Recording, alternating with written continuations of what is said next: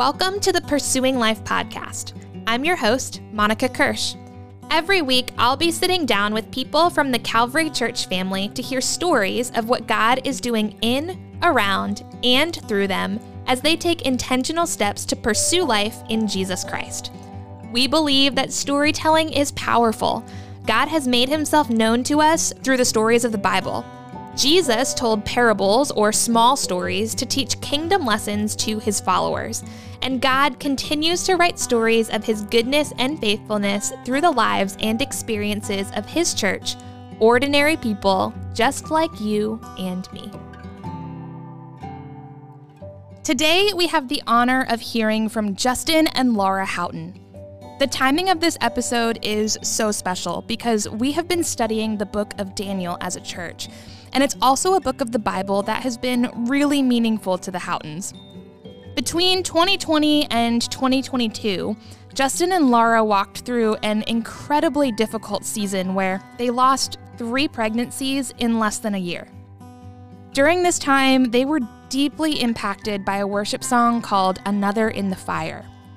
This song comes directly from Daniel chapter 3, where King Nebuchadnezzar sets up a statue of gold and commands all the people of Babylon to bow to it in worship.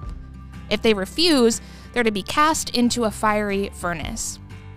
Daniel's friends, who we know as Shadrach, Meshach, and Abednego, refuse to worship anyone or anything other than the one true God. They say to the king, "Our God, whom we serve, is able to deliver us from the burning fiery furnace, and he will deliver us out of your hand. But if not, be it known to you, O king, that we will not serve your gods or worship the golden image that you have set up." Later in the chapter, after the men are thrown into the fire, we find out that a 4th figure appears in the furnace with them, a figure who many scholars believe is Jesus, and not a hair on their heads was singed. Another in the Fire speaks to the truth that Jesus is with us in the midst of life's biggest fires, and that is the thread that weaves itself all through Justin and Laura's testimony. Before we hear from the Houghtons, I want to say 2 important things. First, I just want to let you know that this episode does go into detail surrounding the topic of miscarriage. We know that this may be triggering for some, so we wanted to advise you in advance. Second, I would encourage you to pause right now and listen to Another in the Fire and read through Daniel chapter 3. Both are linked in the show notes and will give you an even greater context for what is shared today. Now, without further delay, here is my conversation with Justin and Laura Houghton. Laura and Justin, welcome to Pursuing Life. Thank you so much for joining us. Thank you for having us. Thank you for having us. So that people have some context to your story, can you take a few moments to introduce yourselves and tell us who you are and about your family and how long you've been at Calvary Church? Sure. Well, my name's Justin Houghton. This is my wife, Laura. Hi, I'm Laura Houghton. We've been attending Calvary Church for, I would say, about 11 years. Okay. And we have 2 kids. We have Addie, who's 7. We have Alex, who is 1.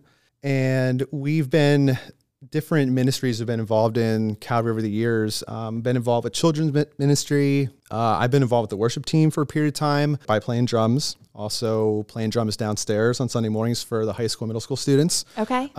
We've been through Marriage Builders together, which is an amazing curriculum. Recommended to any new couples. Absolutely. It's just an amazing, amazing class. Lots of wisdom there too. And then Laura has also served with CSM as a small group leader with the high school. Was it high school? Yes. High school girls? Yes, senior girls. Yep. And now currently we find ourselves doing Wednesday night Bible studies. Oh, So fun. I'm involved with the men's, Laura's involved with the women's, and I must say that it's been such an amazing opportunity to study God's word in a way that I've never done before. So it's just been truly inspiring to me. And I think are starting to grow again with meeting new couples, new people in our small groups. So it's just been really cool. And I have to give a plug too for children's ministries because, so of course, like during service on Sundays, our kids go to children's church, but then also Wednesday nights they go to Discovery Club. So then like Adeline goes to Discovery Clubs and then Alex goes to the Junior Discovery Club, like the little ones, which is adorable. And then Adeline also participates in Kids Choir. Oh, fun. Yeah, which is really fun. And she loves it. And she loves worshiping Jesus, which is really cool to see that in our own kids. Yeah. It's cool. It makes you think we're doing something right as parents. Yeah. See our girl up there worshiping Jesus is really just, words can't describe that. Yeah, really cool. Yeah, definitely. And we are just outside of church. We're both educators. Okay. So I'm a school counselor at Park Elementary in Columbia. And then Laura is an English language development teacher at Manheim Township Middle School. All right. So you keep busy is what you're saying. Yes. Yeah, pretty much. Yeah, for sure. Both full-time educators of 2 little kids and then plugged in here at church. But it's a full life, but it's you said it well, we have a blessed life. So yeah. Amen. Yeah. Glory to God for that. Yeah. I say it often, but I think that you guys are a really good example of being involved in different areas of the church in different seasons of life. Yes. Absolutely. As our seasons change, life has to look a little bit different. And it sounds like So you've been true. plugged in different areas as that has changed for you, which I just think is really cool and a really great example. Mm-hmm. Yeah. 'Cause Definitely. There were different periods of time where I would play drums, but now I feel like since we have 2 kids now, I joke around about this with Laura. I feel like my kids have kicked me out of the basement with my drum set. So drum set is completely packed up now and I can't practice anymore because my kids' stuff that we've been kind of rotating with throughout the years have gone in storage and my drum kit is packed up now. So that's one example of the seasons and how they change and what looks differently for your family. One season looks different the next. So Yeah, definitely. Well, maybe one of them will take over that drum set one day. Who knows? that, fingers crossed that one of them do. Yeah. Then you can pass that talent on. Yes. I tell them if you want to go practice drums, you can go do it at church. There you go. And that did work for a period of time where I Yeah. did do that, where Yeah. Calvary was gracious enough to let me come and practice after school some evenings. So that was pretty cool. Yeah. Yeah. Well, if you ever want to do that again, just let us know. Will do. Yes.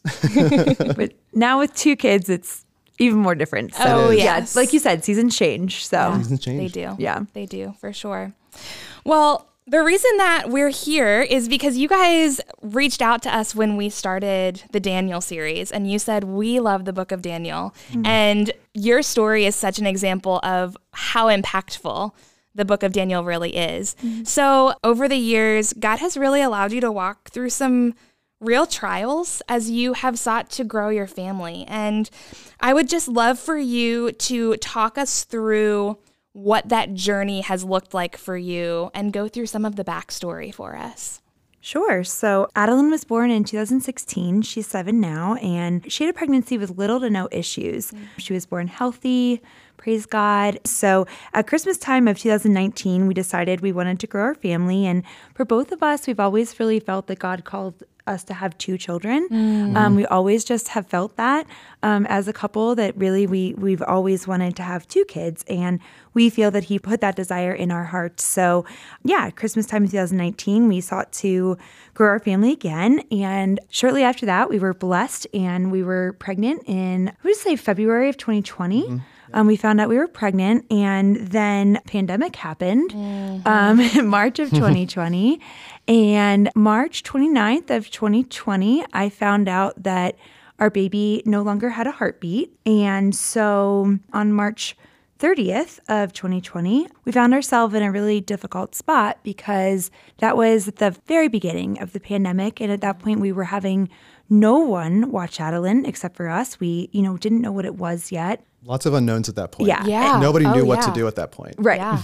And so it was, the doctor told me I needed to have a procedure. And so I thought I had to go alone. And I called my friend, Shireen, who was my co-teacher at the time.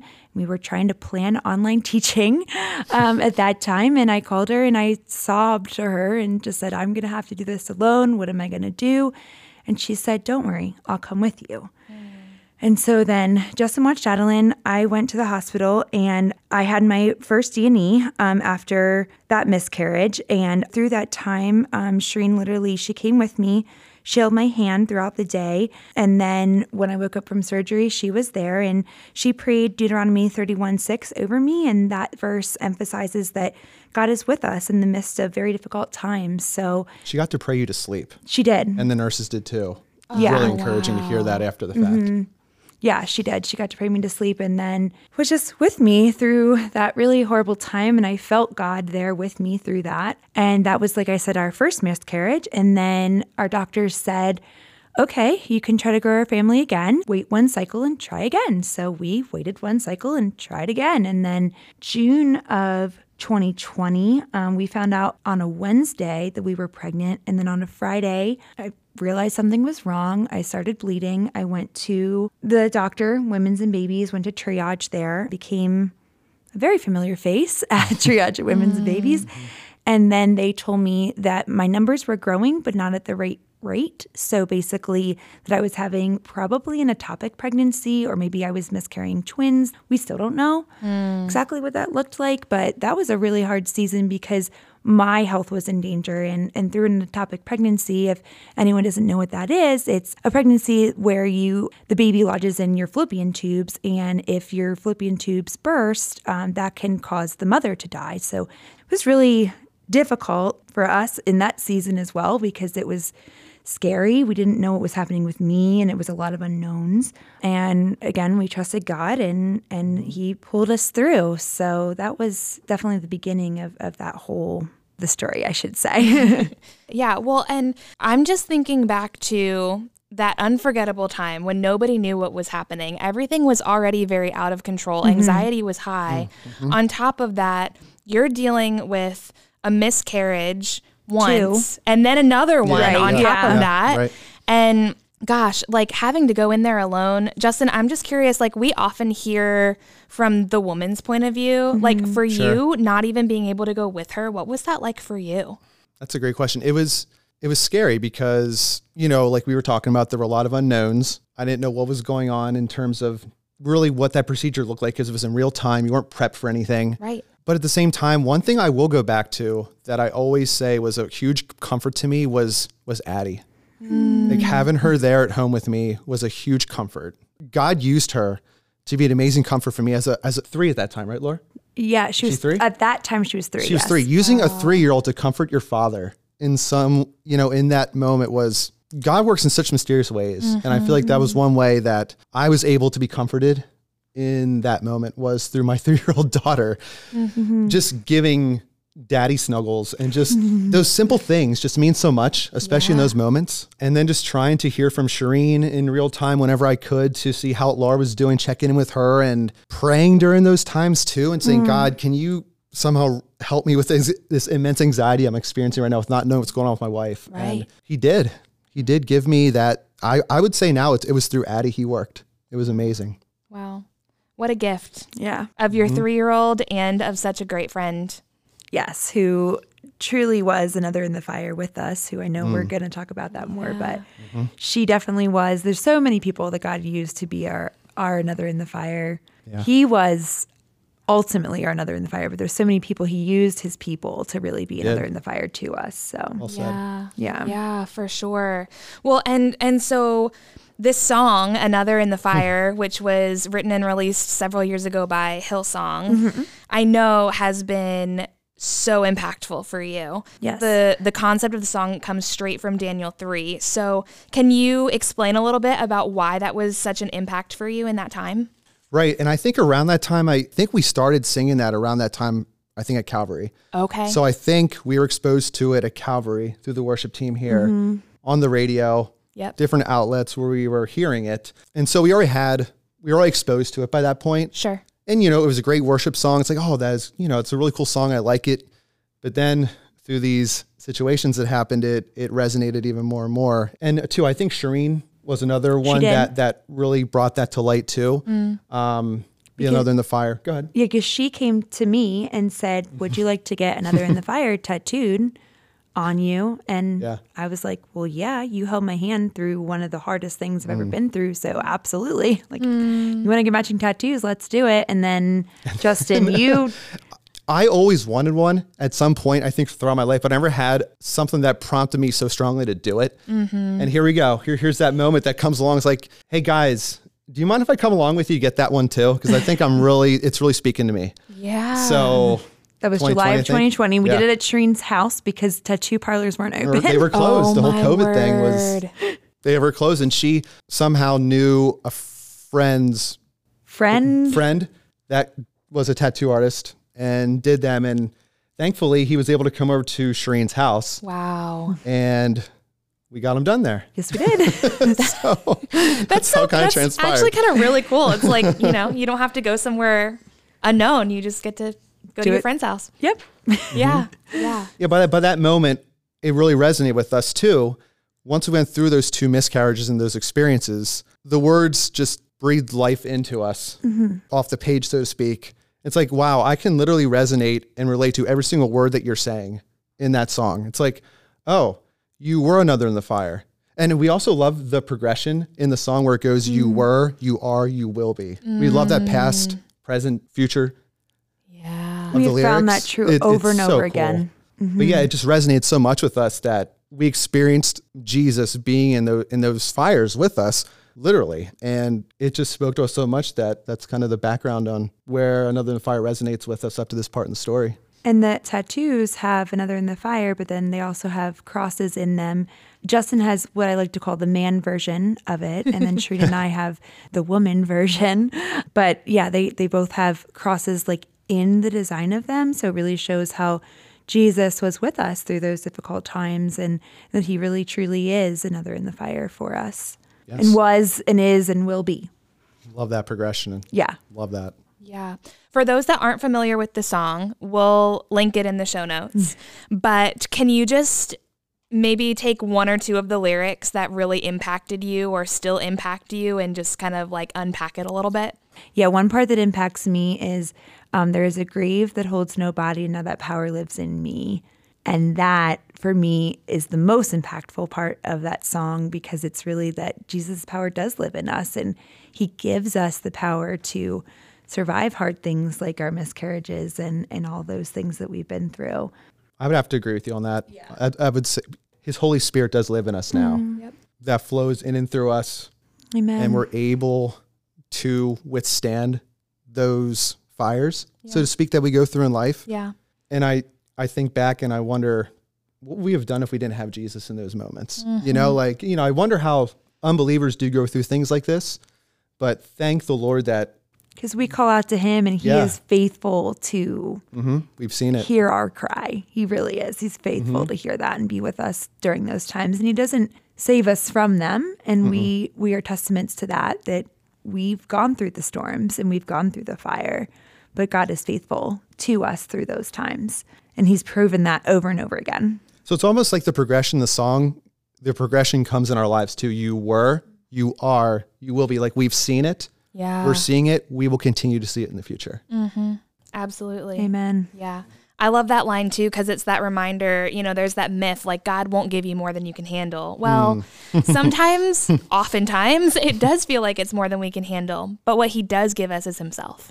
Amen. Amen to that. That's what we experienced. Himself living in us and helping us and guiding us and sustaining us through that time, because we couldn't do it without him. So after you got those Another in the Fire tattoos, how did God continue to remind you of that truth? How did he continue to be another in the fire for you? Yeah, so we're now in October of 2020. We again were prompted by the Lord to grow our family. So we took a break over that summer of 2020. And then in October of 2020, we found out that we were expecting. And then in November of 2020, our dear friend, Alexandra Chitwood, we called her Alex, she died of COVID in 2020. And I knew her because she was a school counselor at Manheim Township Middle School. And Justin knew her through me, but then also because she was a school counselor and you would attend Lancaster County School Counselor Association meetings. So we just knew each other through local networking of school counselors. Okay. Yep. Yeah, so they knew each other, and then I knew her well, and then we led a club together at Manheim Township High School. Okay. When I used to teach there, And my mom knows her too. And then they would go scrapbooking together and all those things. So anyway, Alex was very special to us. And she passed away in November of 2020. And then we decided at that time that we were going to name our baby after her. So we didn't know if it was a boy or girl at that point. So we knew that that would either be Alexander or Alexandra. Then we progressed through that pregnancy. In December of 2020, we found out we were having a little girl. So we were really excited about that. We announced it on social media and did the cute little photo shoot with Adeline and the, you're going to be a big sister. And announced it to our staffs yes. as well at school. Oh, wow. Yeah. You did. Yep. I did not. Oh, you didn't. I'm but sorry. You did. I did. A lot of my close friends knew, but like you did announce it publicly That's to your true. staff. Yeah. So there was like, everyone knew at that point. And Up until this experience, usually after you get through the 12-week hump of pregnancy, you're usually good to go. Right. You know, you're in the safe clear, you're in the clearing. And after that, I was like, yeah, you know what? I'm going to share with my staff. So just background on why I felt it was safe to share at that point. Sure. Yeah. Yes, because our first 2 miscarriages had happened at 8 weeks and at 6 weeks gestational age. So yeah, we did feel really comfortable sharing with our staffs with social media that, hey, we're expecting and we're going to have our rainbow baby and here's our story and, you know, our miscarriages and everything. And for those of you that don't know, a rainbow baby is a baby that comes after a storm. So in the loss world, in the loss community, we talk about rainbow babies, that they are the one that is born after a loss. So we had 2 losses in our miscarriages. And then the pregnancy that I was experiencing then was due to be our rainbow baby. So anyway, New Year's Day, 2021, we went up to Justin's parents' house to celebrate New Year's that day. And I had gotten a Doppler. A Doppler allows you to hear the fetal heartbeat. And I had gotten one like a week before, right before Christmas of that year. And I know like my mom was able to hear the heartbeat. My mom even went to a couple appointments with me and she saw the baby like on the ultrasounds and everything. And you had too, right? Like, Yeah, yep. Me and Addie both did. Right. Because we were followed really closely because of my miscarriages. So we had gone through like a specialty clinic at that point. And anyway, so we were at Justin's parents' house for New Year's Day and I had a Doppler and I was 16 weeks and change gestation. So it was almost 17 weeks gestational age. Okay. And at that point, everything was fine. Everything was great with the pregnancy. So then we went up to Justin's parents and I brought my Doppler with me so your mom could hear the heartbeat as well. And then we couldn't find the heartbeat on that Doppler. So I literally was like, oh, I'm an idiot. This is a new Doppler. I can't use it. Like, it's fine. No big deal. And so then we went home and my mother-in-law just advised me, okay, just get some rest. And, you know, the next day, try again. And if not, call your doctor. And so that's what I did. I went home. And then January 2nd, I used the Doppler again, couldn't find a heartbeat. Okay, well, this is a new Doppler. It's fine. Maybe she's just in a weird position. So then I proceeded to go to Women's and Babies. And then at that point, of course, they weren't letting in anyone except for like one person, right? One guest only, I believe it was at that point. And they weren't allowing children in. So we needed to have someone to watch Adeline. And so I literally thought, okay, I'm going to go in there. They're going to Doppler the baby. They're going to tell me I'm an idiot and don't know how to use a Doppler. And we're going to be fine. Like literally that's what I thought. What our mindsets were. But we took the precaution of my mom coming over to Women's and Babies to get Adeline just in case so Justin could be there with me. So I drove over to Women's and Babies and met Laura's mom there. Okay. So she could take Addie and then I could go and be with Laura. But at this point, you weren't in with me yet. I had gone in. You weren't there yet. Went in. The nurse triaged me and couldn't find a heartbeat either on the Doppler. So then she brought in the doctor, and the doctor was going to do an ultrasound to see if she could find a heartbeat, and she could not. So our precious baby girl, her heart had stopped beating, and she measured 16 weeks and like 3 days. So her heart had just stopped beating recently, is what the doctors had told us. And so at that point, I'm in Women's and Babies Hospital. I'm sobbing because I find out at that gestational age that she has no heartbeat. And then I have to tell Justin that our baby has no heartbeat. And so I remember tracking you on Find Friends and making sure that you were at the hospital in the parking lot before I called you because I did not want you to be driving while I told you this. So I remember Very wise on your part. Waiting until you were at the hospital in the parking lot, waiting for my mom to come and get Adeline. And I called you and told you that she had no heartbeat. I'm trying to recollect as well as best as I can at that moment. I don't think I came in right away. And I also remember before you told me, anxiety was high nonetheless. I don't know, Monica, if you've seen this movie, Breakthrough. No. Okay. I believe it was a movie we had seen recently before this happened. It's a true story based on a mother and a father and their son. I would say, what would you say is maybe about like 14 years old, maybe-ish? Yes. Based on true story. Is a hockey player. One cold, frigid winter, him and his friends are out on the ice when they were specifically advised not to go on the ice on this lake. Falls in through the lake into the water. Was down there multiple minutes. Yeah. Decent long time before the paramedics arrived. He flatlined for a good 30 minutes. For a good amount of time. And when the mom got there, I don't believe the dad was able to get there right away for whatever reason, but the mom was able to get there first. She goes in, son's laying on the table in the ER. Doctors say he's gone. Nothing else we can do. We tried to resuscitate him multiple times. It's been unsuccessful. She goes over on top of him and literally out loud, didn't care who was seeing at this moment, cries out to God to save her son, to revive him, do a miracle, bring him back, do whatever it takes, God. I am not going to leave him until you bring him back, until you revive him. And incredibly, the way God works in mysterious ways and miraculously, they start seeing like a line on the chart. What? Starts not flatlining anymore, starts kind of going up and down a little bit. And she looks over at the monitor and says, "Somebody get in here right now. It's not flatlined. There's like up and down lines going. Get in here. See if you can save him. There's a pulse. There's something. You need to check this out." You're like, what are you talking about? Right. Medically, he's been gone for a decent amount of time now. But they go back in. He has a pulse, a weak pulse, but a pulse. And to make a long story short, he ended up surviving. No brain damage. Was able to come fully restored. What an amazing testament that experience could share with millions of people through that movie. So it was very inspiring to us. And I could just think, coming back to our story here, in that moment, I was so inspired by that movie. I'm like, you know what, God, if you can do that, you can bring our daughter back. So I was just crying out to God with my 3-year-old in the back seat saying, God, I know you can save her. I know you can bring her heart back. I know we can start this up. I have full faith that you can do this.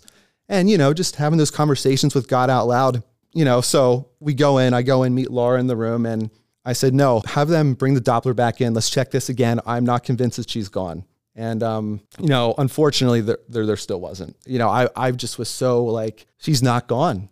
Like, God can do this. And I think one thing I've learned through this is that, you know what, Justin, sometimes the answers are no. Sometimes they are no for whatever reason that you can't maybe see on this side of heaven. And that's a very hard pill to swallow. But at the same time, and I know at Calvary we've talked about a firm foundation with the Sermon on the Mount. I know through my life up to that point and Laura's life up to that point, God must have done so much work in our lives. And we've seen different things, experienced different things that even though that answer was no, in the midst of a deep, deep root of hopelessness in that moment and utter confusion and sadness, despair, all those plethora of emotions swirling around at that moment, I knew I wasn't leaving Jesus anyway. I wasn't. In the midst of all that, I knew I had too much. I've seen too much. God's done too much in my life to walk away.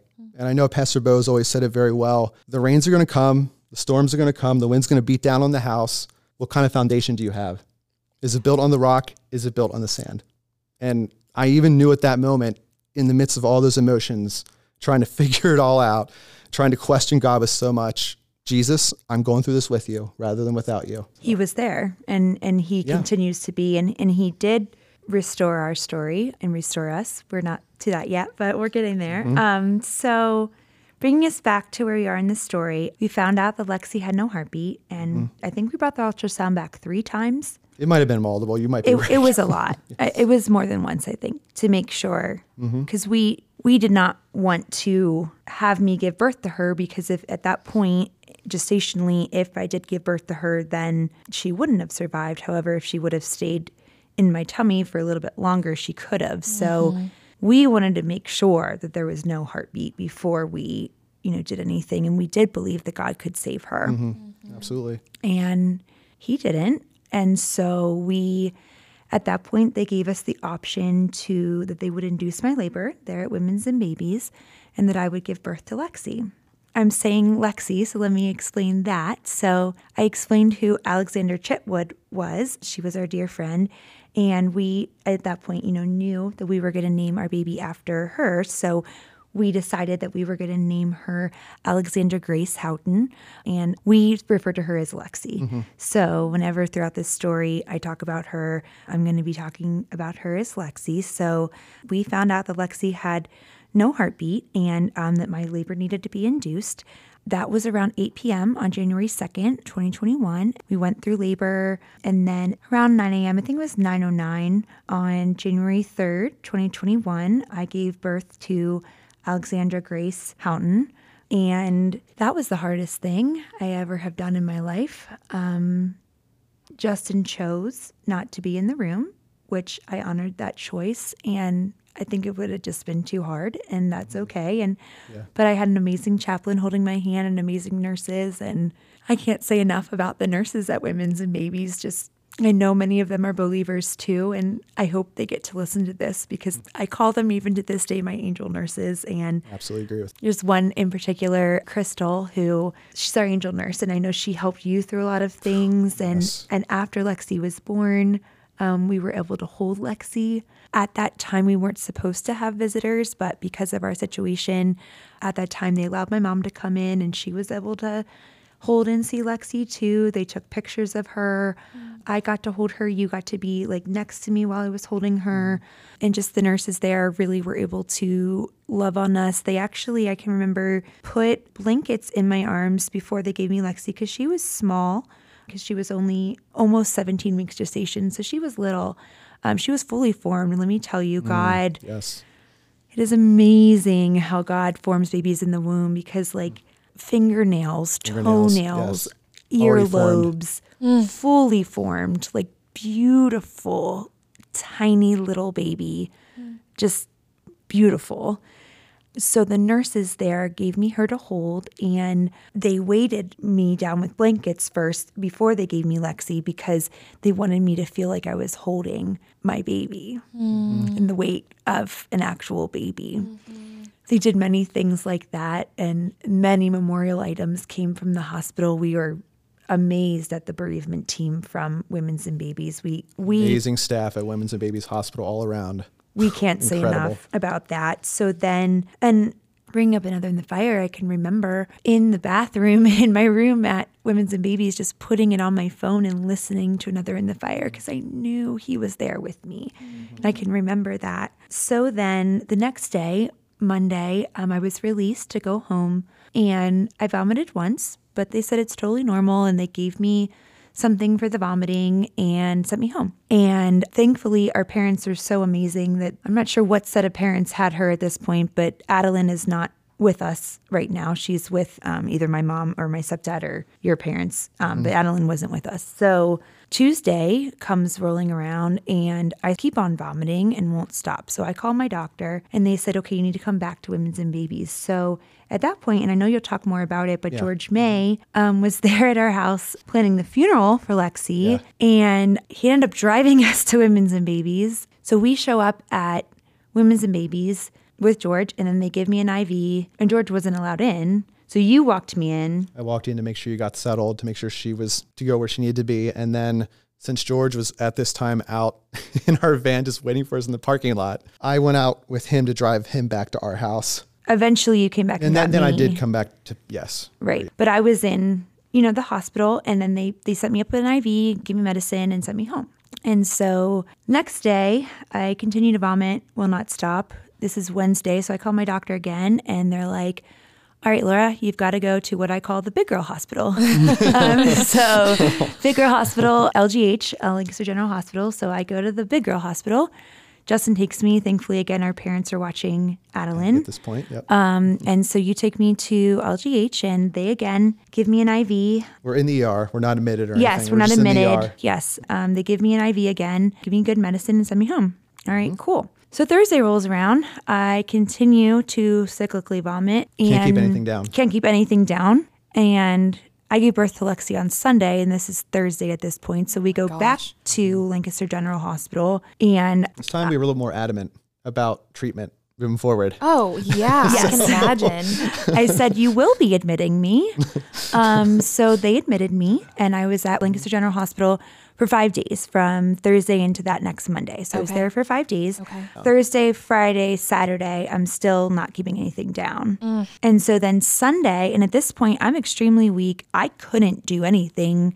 And Justin was the only person that could be there for me because we were in the middle of COVID at this point. Right. I was the only one allowed at that point. Nobody. So Yeah, Justin. How isolating. Yeah. Yeah, really. It did feel like that. But Justin did an amazing job being my advocate. And so I was just at this desperate point where I literally couldn't do anything. I remember my mom like talking to me on the phone saying like, Laura, think about Justin and Addie. Like, you've got to come out of this. Like, we thought, what is going to happen to Laura at this point? Because we didn't know. And I wouldn't stop vomiting. It was almost a week at this point. At that moment, you couldn't even grieve the loss of your own daughter because of the severity of Laura. Right. At this point, it was almost like you had to put your grieving for your daughter you just lost on the back burner because we didn't know what was going on with Laura at that point. So our full focus had to be on her at that moment.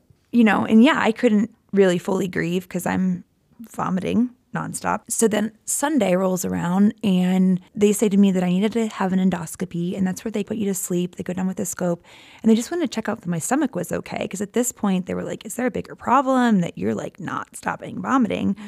So I go down to get prepped for the endoscopy, and there was this nurse that was there. And I say to her, you look familiar to me. Like, do I know you through church or something like that? And she goes, no, you must see Jesus in me. And I was like, yes, you're right. I see Jesus in you. So she, got me ready for the procedure, paid me to sleep. And I woke up and the doctor was like, Laura, you're fine. You should eat fish and mashed potatoes for lunch. And I was like, doctor. She can't keep anything down at this point. What are you talking about? Like, I can't keep Jell-O down, dude. Like, have you known that? What? Are you crazy? So I'm like, I can't keep Jell-O down. You want me to keep fish and mashed potatoes down? Okay. So I, go ahead and I eat fish and mashed potatoes for lunch. And from that moment on, from that endoscopy on, I did not vomit at all. So it was really Jesus intervening and being like, here I am, Laura. You're healed. You're done. Another in the fire, right? Another in the fire, and he miraculously healed me. Like, miraculously, just the vomiting stopped. Yeah, it just completely stopped. Wasn't like it just slowly dissipated. It just snap a finger, it just stopped. Wow. So really amazing that Jesus just like came through, healed me. And then at that point, we could go back to planning the funeral and mourning for Lexi. Well, what the doctors actually said all this was, the cyclic vomiting was from grief and hormones, just all mixed in one, creating whatever it did in Laura for those 5 days? Yes. 5 straight days of It was a week of not eating, a week of vomiting. The human body is unbelievable. Yeah. Yeah. It really is. It really is. Yes. So at that point, we could go back to fully grieving Lexi. We planned Lexi's funeral for that Friday. We had it here at Calvary Church, and that is where Another in the Fire really truly came back to us. We chose to sing Another in the Fire at her funeral.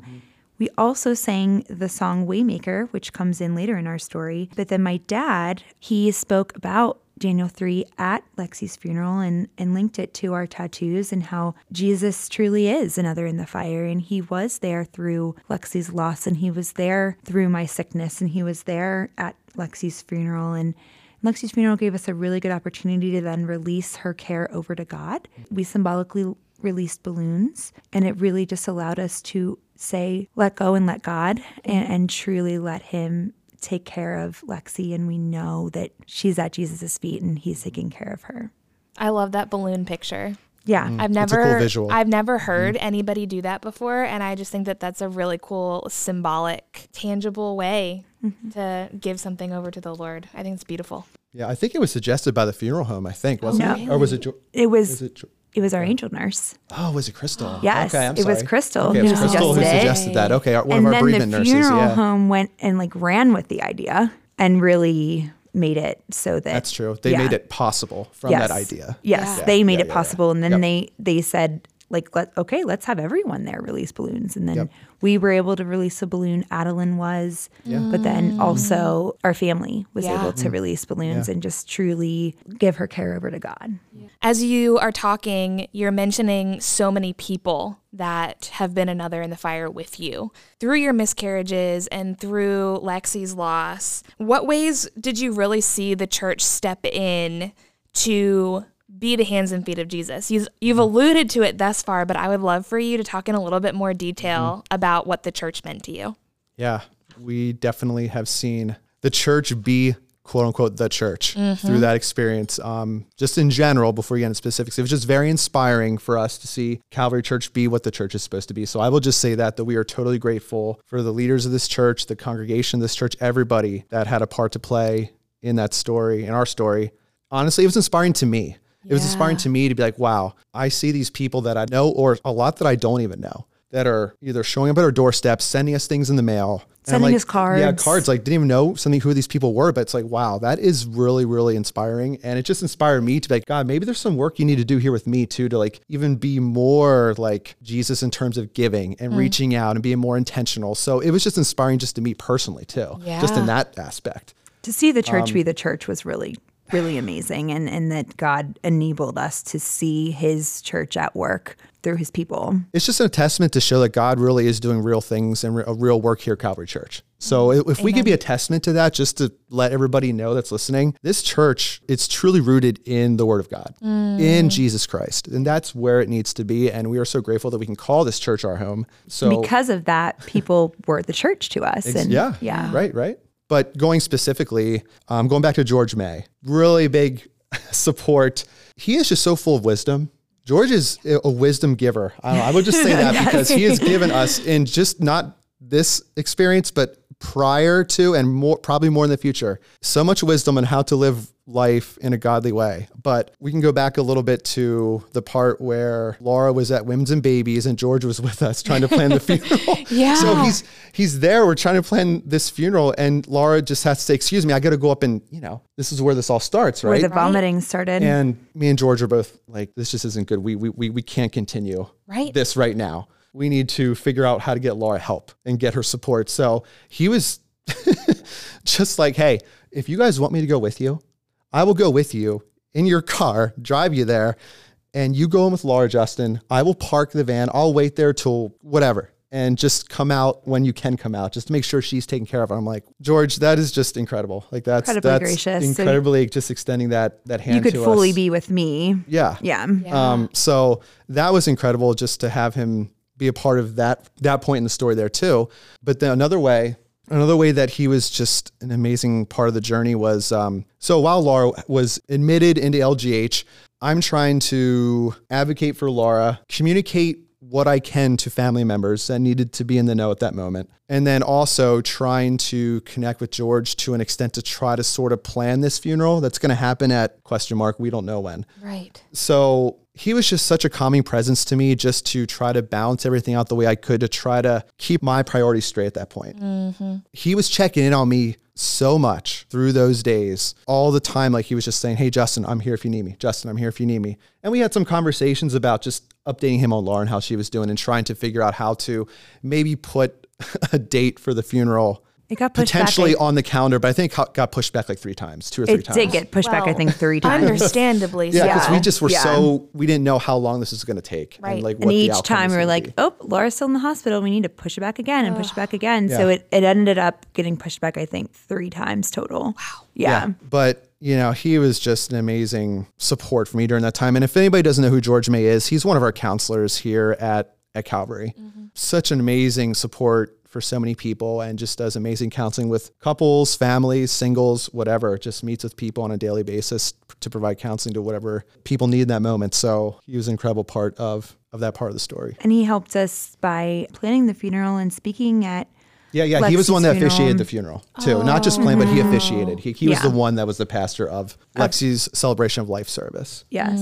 Yeah. And then he also, which is cool and it's hanging on our wall now. Yeah, you mentioned that too. He wrote a letter from Lexi to us.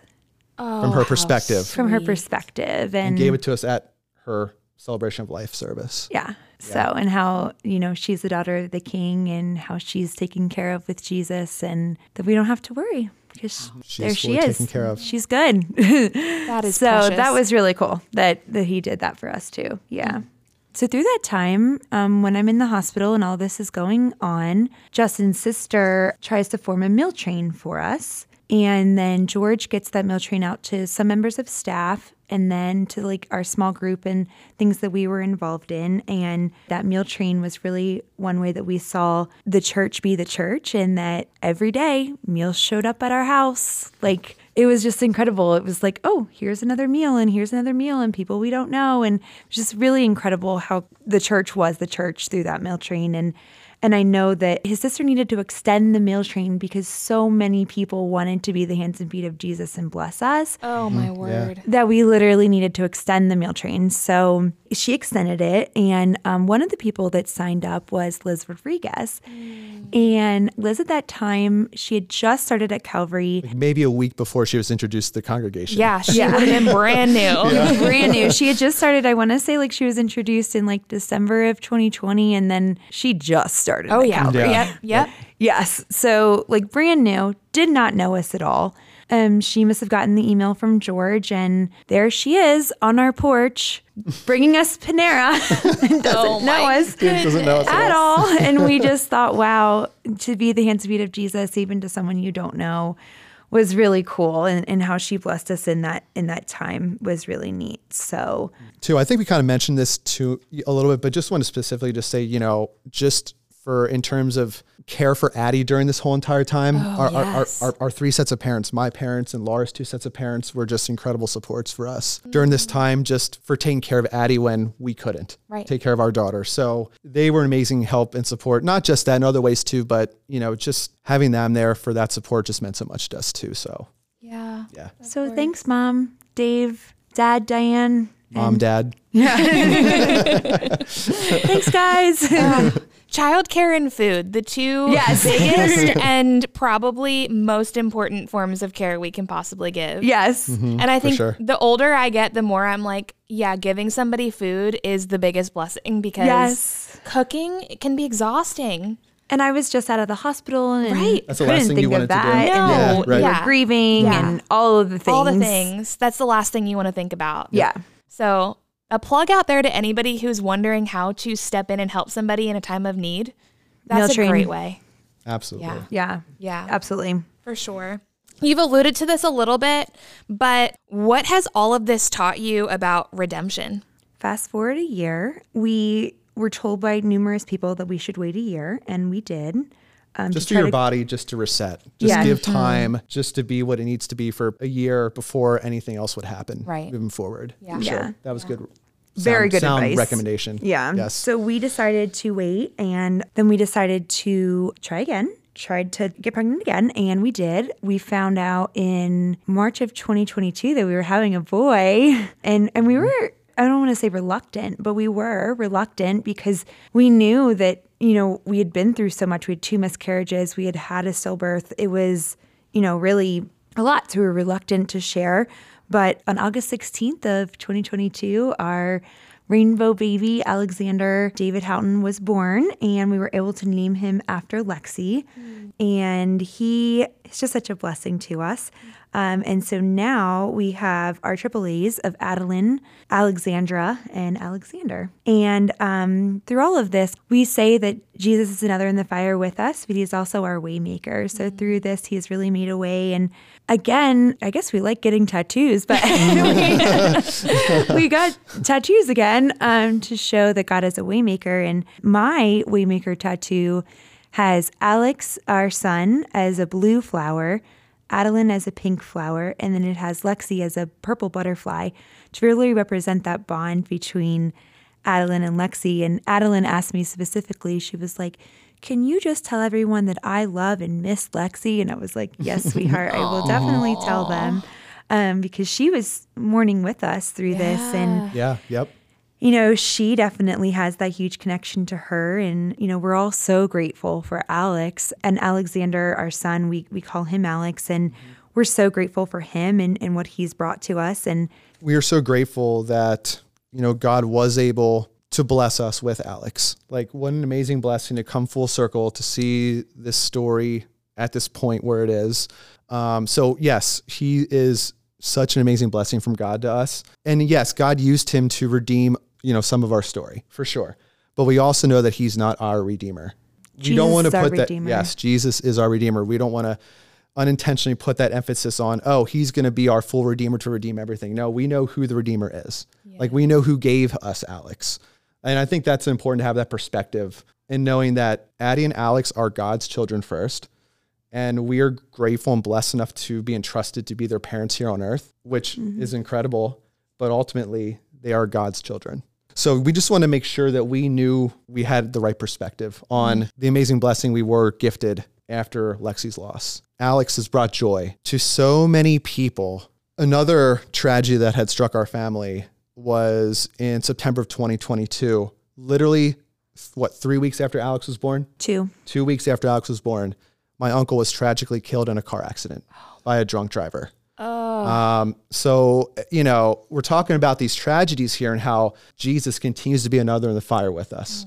And that is evidently so through this as well. But just going back to that whole experience with my aunt mourning the loss of her husband, and my mom, my dad, and my mom's side of the family with this tragedy that had struck 2 weeks after Alex was born, we can say Alex was such a comfort for my aunt during that time, just being able to hold him and have some semblance of comfort through that time. And for my mom, my other extended family members, my dad, my sister, my cousins, he just brought so much joy to them in that moment. As a 2-week-old baby, God is already using him to bring joy, comfort to this tragedy that just struck.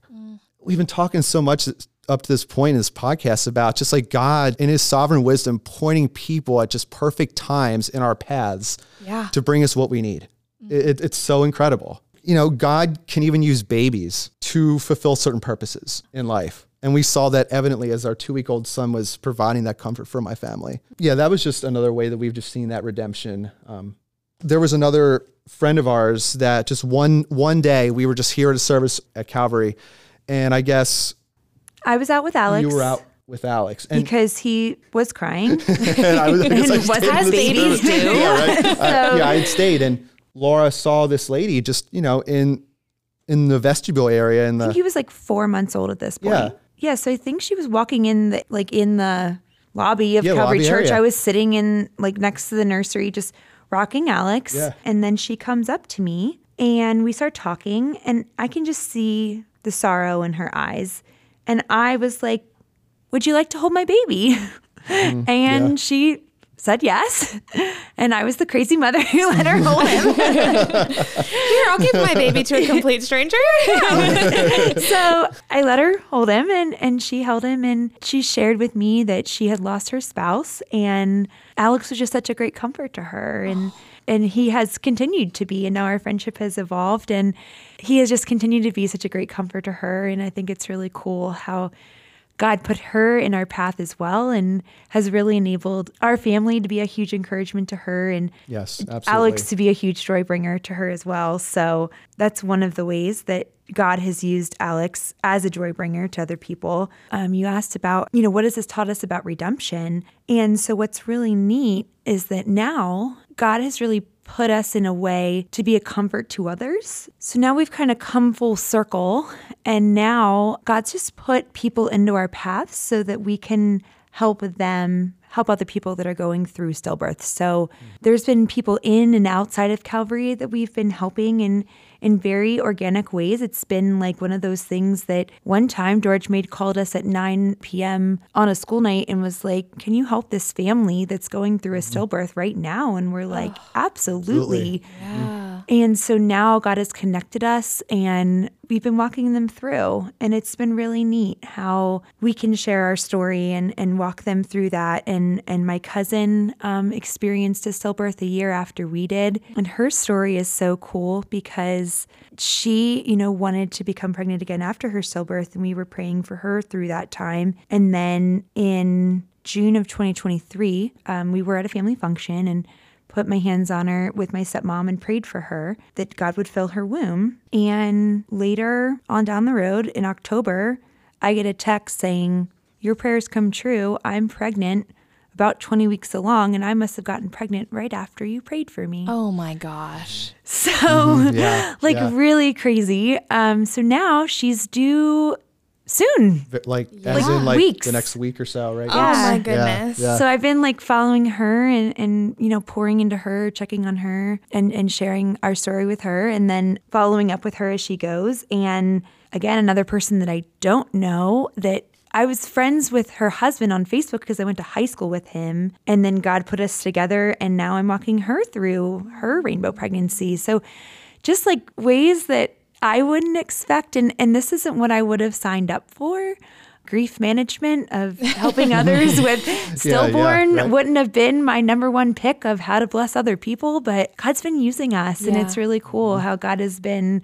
And too, with the dad perspective too, with this, I've been blessed to walk alongside some fathers as well to help talk to whatever they might need the most, just be an active listener in what their situation, their story is, and just being able to be that for them too. So it's a blessing that we can both, do that with, Laura can do it with the moms and I can do it with the fathers too, for the husbands. Yeah. So God's been using us as a couple to really bless others in organic ways to help others that have gone through the same thing we've gone through. Absolutely. Yeah. So just as others were in the fire with you, now you get to be in the fire with others. Yes. Exactly. And it's true. Jesus is always with us in the fire, but he also uses his people, like you just said, Monica, to be with others in the fire as well, that we are coming full circle to see that we could do that too. Yep. Yeah. We could be that example of him to others that may not believe, which is also a really great opportunity I think we've had at times throughout this journey, being his hands and feet for other people that may not believe at this point. Yeah,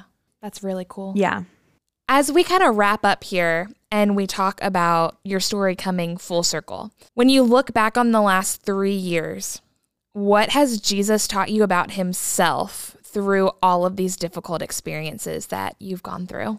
Yeah, so for us, it's that Jesus is not only another in the fire, he is also our waymaker, and that he will carry us through those difficult times. And it's so important, if you are going through that time, just to cling to Jesus, and he will carry you. And there's a poem, Footprints in the Sand, that really resonated with us after Lexi died. And it talks about how, there was, through those seasons, when you look back, you can only see one pair of footprints in the sand.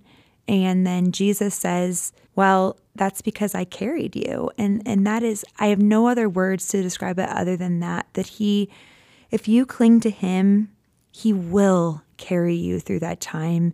And he has brought redemption to our family, which is really beautiful. I think that was the phrase we really stuck to, was to cling and carry. That's what it was. We both felt that very immensely, experienced that very immensely. We couldn't have done it unless he carried us. We just couldn't have. And I think too, where you're in a situation where, as humans, we like to be, I know I do, I like to be in control of so many things just with my personality or just naturally. Yeah.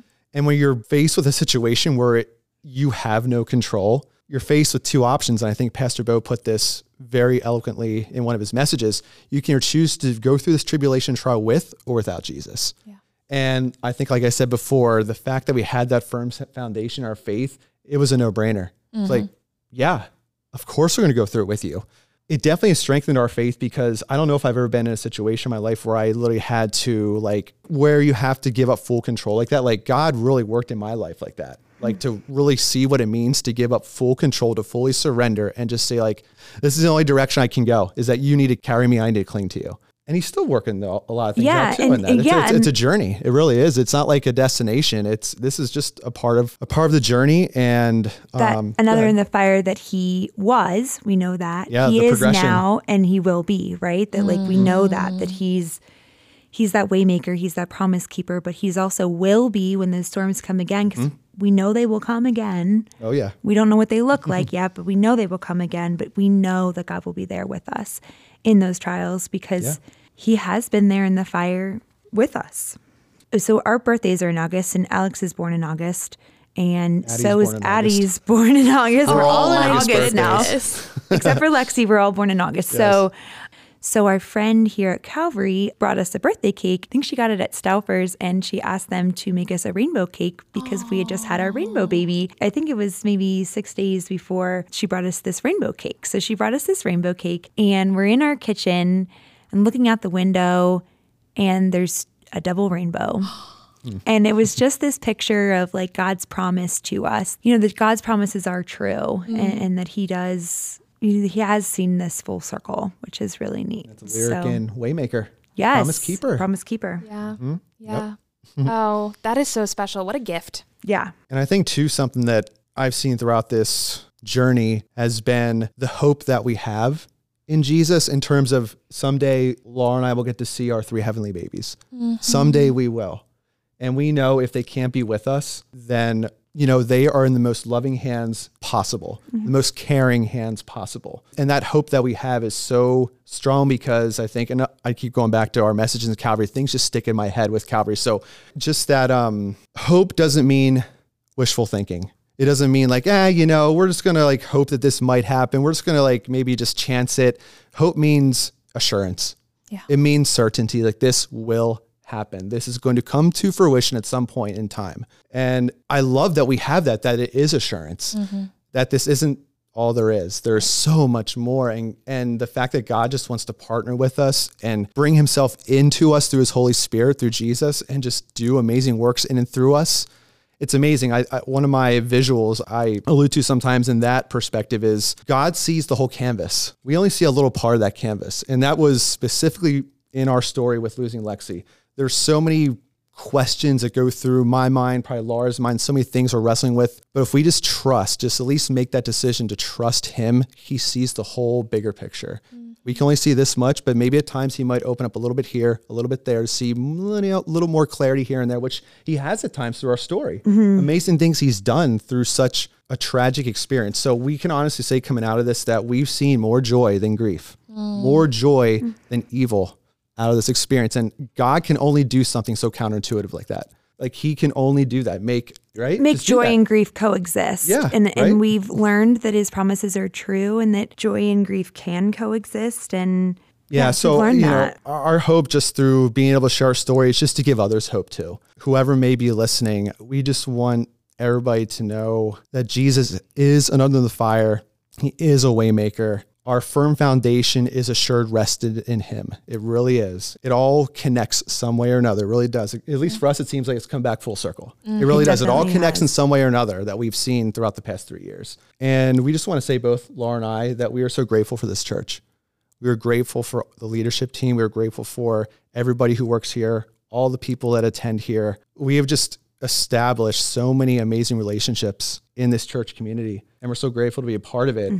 And Laura and I both just wanted to also just thank you, Monica, for having us on today, being able to share our story with you and for anybody who may be listening. So we're truly grateful for God to be using this. Yeah, like as you prayed at the beginning, we pray that God would use our story for his glory. Like that Matthew West song, my story, your glory. Such a great and song.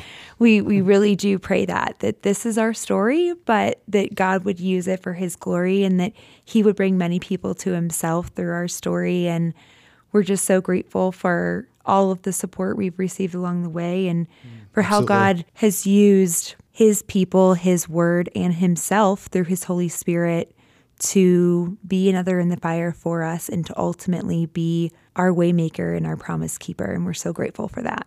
Oh, well, Laura and Justin, it is a privilege for me to just be the facilitator of you sharing your story. It is always my prayer that as we share our stories, that we would not be glorified, but God would be glorified through them. Amen. Amen to that. And I know that it takes a lot of vulnerability to share something this weighty, but I'm just so grateful for your willingness to step out in faith and to share knowing and trusting that God's going to be glorified through it and he's going to use it. And so I just am really, really grateful for your time and your willingness and for joining us today on Pursuing Life. Thank you.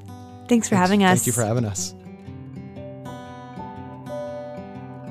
Thanks so much for tuning in to this week's episode of Pursuing Life. Be sure to subscribe so you don't miss any upcoming episodes. You can go to Apple, Spotify, Amazon, or wherever you listen to podcasts and click the plus or follow button. This way you'll always stay up to date when new episodes release. We look forward to meeting you back here next time to hear more ways God is at work as we pursue life in Christ together. Until then, have a great week.